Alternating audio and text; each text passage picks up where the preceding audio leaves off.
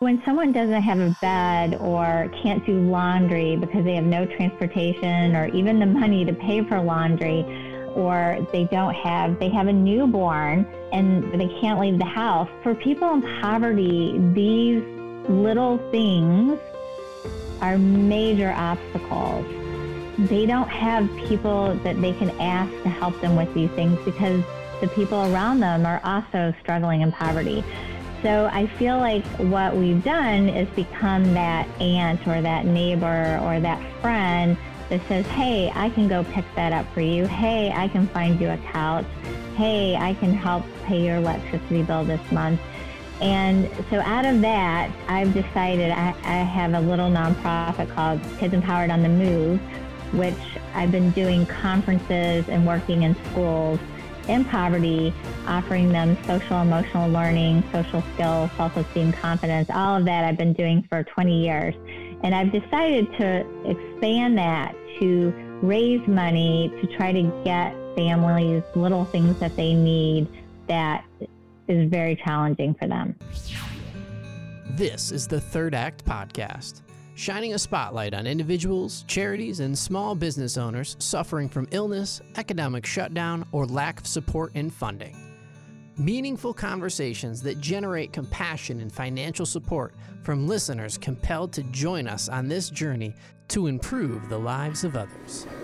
I'm gonna dance with a stranger. I'm gonna enjoy your show. I'm gonna learn to forgive and really let it go. And most of all, I wanna shine a light on good and look to give back. And that's what I'll do with my third act. And now your host, Roger Steed. This is Roger Steed again from the Third Act Podcast. This is the initial launch. I'm so excited and blessed to have an extraordinary person as my first guest for my first podcast. I can now think of a person that represents in the flesh what I hope to promote with the Third Act more than Kimber, the good works that she's doing with many people in Pontiac, Michigan, families, children, people in need is just awesome. A special thank you to Jenny Bailey, a mutual friend who connected us together in the first weeks of the Third Act, which tells again the power of networking and what we can accomplish if we all work closer together. Let me set the stage for how I think of Kimber and of enthusiasm and energy that she imparts. The first time I talked to her was on a Tuesday night at 6:00, long day. I get her on the phone and she tells me that she was up last night at 11:30 getting a bed for a family in Pontiac, Michigan.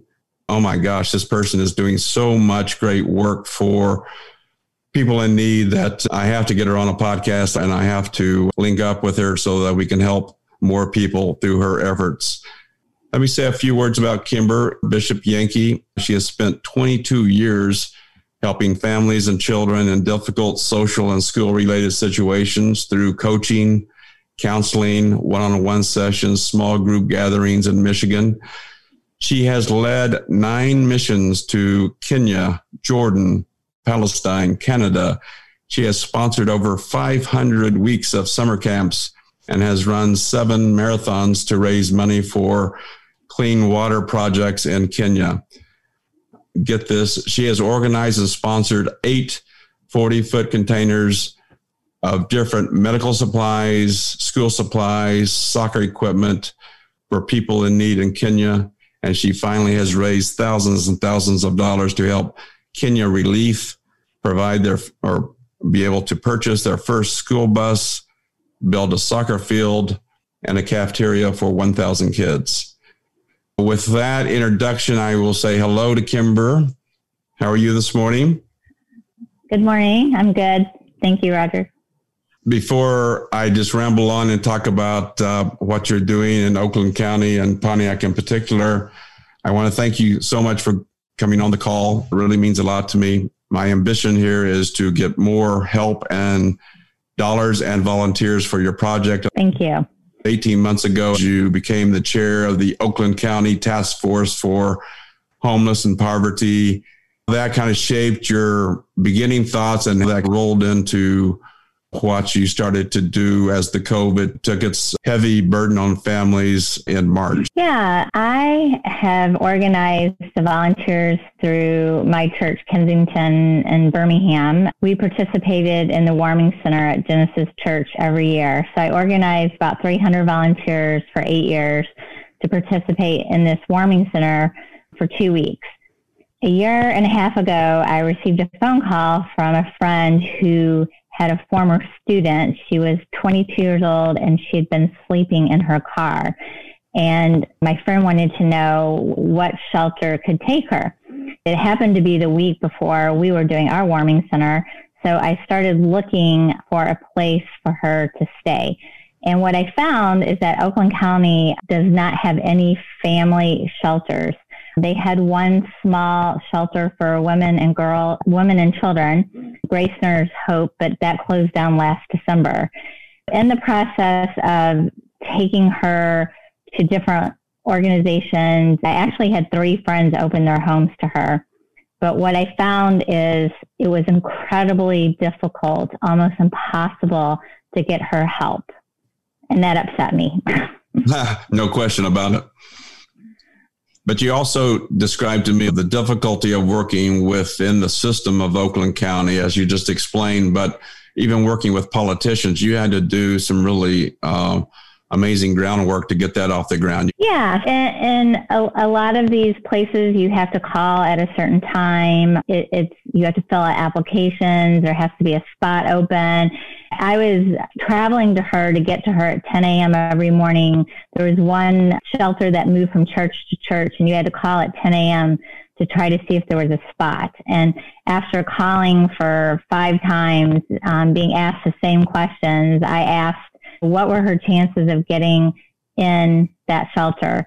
And they couldn't tell me. I thought for a homeless person to have to call in the morning, to not know if they could have a spot, it really was upsetting. So I ended up calling House Minority Leader Christine Gregg. And actually, she was extremely responsive. She said, yes, there is a problem. This issue has been ignored for far too long. If you would like to get a meeting together, I'll bring you a group of representatives. Genesis Church hosted the meeting, and we had a number of homeless organizations talk about the problem in Oakland County, in Michigan. What came out of that is that Representative Carter, who represents Pontiac, stood up and said, I would like to start a caucus in the House and Senate on poverty and homelessness. And then she said, I would like to start a task force. And she asked me if I would help with it.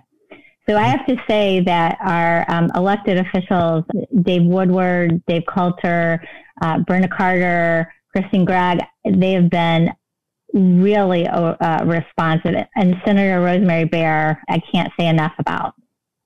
That's fantastic. I think that says a lot about both your desire to pull everyone together and their response to that. That's super. And it certainly, hopefully, is making a difference. As you became chair, you always obviously continue to look for ways to help the families in Pontiac, working with the schools. You told me you worked with a very special person, Sarah Sanders. Yeah, so Sarah Sanders works for a nonprofit called Communities in School, and she was located in Pontiac High School. And she attended, I was holding these community meetings, and I was having different people speak about homelessness and the challenges, housing issues. And through that, Sarah shared with me that she was taking some of her kids' clothing home to wash because they did not have a washer or dryer in her house. She was also giving them like cans of SpaghettiOs to eat for dinner. And I was like, but there's so many food banks. How can kids still be going hungry? And what she shared was that the food banks had certain hours and some of her families did not have transportation. So out of that conversation, I actually purchased a washer and dryer with a grant I had access to that arrived on the day that all the schools shut down. So it's sitting at Pontiac High School waiting to be used. And then I decided that we were going to try and do a delivery. We were going to start out once a month to 25 families. I was going to corral volunteers, raise money, and we were going to deliver food right to their homes. I had the meeting scheduled the day the school shut down. I had the meeting scheduled with Micah Six and another guy, Bill Bass, who was going to help me. And we went to the meeting and I said, you know what? I said, we got to just do as many families as we can. If everything shut down, there's going to be families that are going hungry. And within 2 weeks, we were able to raise about $6,000 and get 50 volunteers. And out of Representative Carter's office, we had people come up and pick up food, milk, eggs, cheese, hamburger for 250 families. Because as you explained to me, as you got to know these families through your deliveries, you got to know other needs they needed. They had other necessities that they just didn't have and needed to survive, correct? Yeah, we found out there was a group of nonprofits, Pontiac Community Foundation, Lighthouse, Oakland University. They were coming together to form My COVID Response. And so we actually joined up through them. And for the last 23 Saturdays, we have organized 50 people to drive, and we take food to about 250 families and seniors.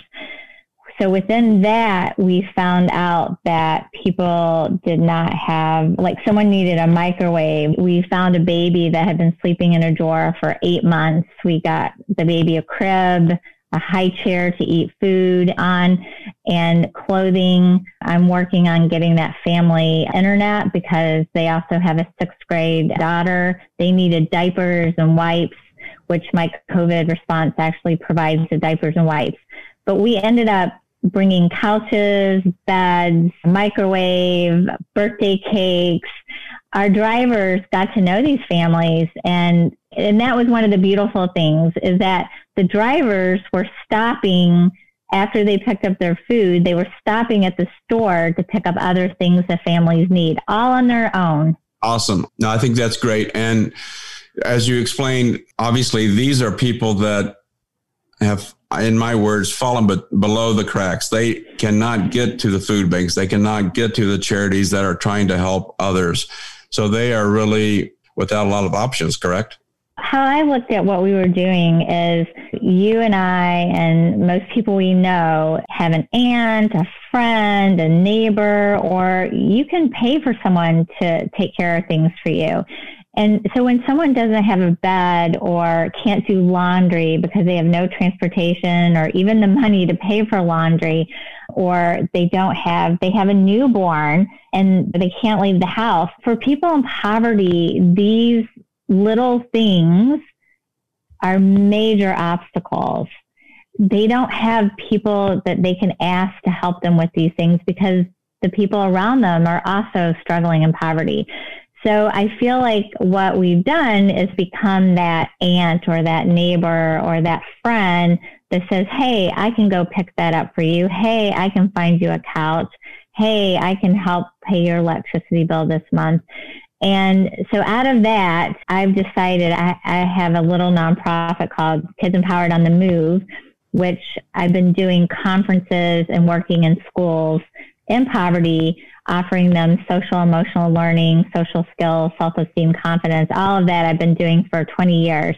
And I've decided to expand that to raise money to try to get families little things that they need that is very challenging for them. Absolutely. And let's go over that again. For people that want to get involved, to donate both monies and volunteer their time, where should they go today? Yeah, I have a spot right on my business website, kidsempowered.com, and they just click on the link nonprofit and it will take them to how they can volunteer or make a donation. Perfect. And from the standpoint of your new mission of adding poverty to your coaching and school sort of activities that are probably still a little bit in flux, I would gather, this is going to be a big push that's going to probably, I don't know, occupy all your time going forward. How are you going to manage this process with your other school needs, assuming that some form of school comes back and your coaching is still carrying on? Yeah, I'm right now, schools are shut down, so I can't do my programs there, but I might divide it in half. I'm not sure how all this is going to play out yet. This has taken a turn of events, and I've really, really appreciated the value of delivering a birthday cake or having one of our volunteers take someone to do laundry. Or we had a mom with a newborn who had nothing, and within 3 days, we were able to provide her with everything for a baby's room. So the work is very rewarding, and so somehow I'll find a way to do both. You certainly have in the past, and I don't want to take you back, but I think there were some doubters when you first went from 25 families delivering food to over 250 families. You've proven your ambition and your energy level in spades. As we go forward, I would like to continue this conversation and bring you back on when there's a special need or a special project that you would like to highlight to our audience or our listeners, and to get some help where we can to help you in your ongoing cause. That's awesome. And I just want to say that the 22-year-old is now in an apartment, and she has a job, and she's looking to buy a car. So this is the thing, is that when people do get that support and when people care about other people, you can really help someone go on to a different path.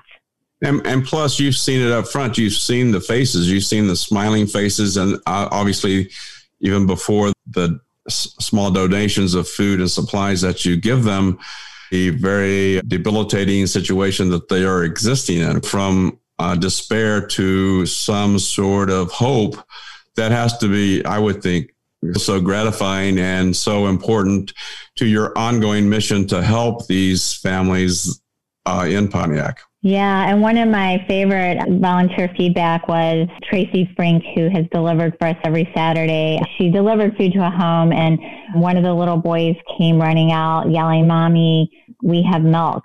And then another, Brian, who volunteers for us, he told me the kids came out and yelled to their parents, "The food police are here." And so I thought how great that is to the kids realize that here is food for me to eat. And that's just a great feeling. I agree. And I hope to get more involved with you as you go forward. I think that'd be awesome for both my family and for others. So I want to say thank you so much for coming on. Thank you so much for giving your time and your energy to this important mission that you're on. And thank you for explaining it in your own words to the Third Act congregation, so to speak. And hopefully we'll get this growing. So Kimber, thank you so much. I'm very grateful, and I appreciate your time. And I know you probably have a busy day today. So thank you again. Thank you, Roger, for letting me be the first person. I really am honored. No, believe me, I'm the one that's honored. Thank you so much. Have a great day.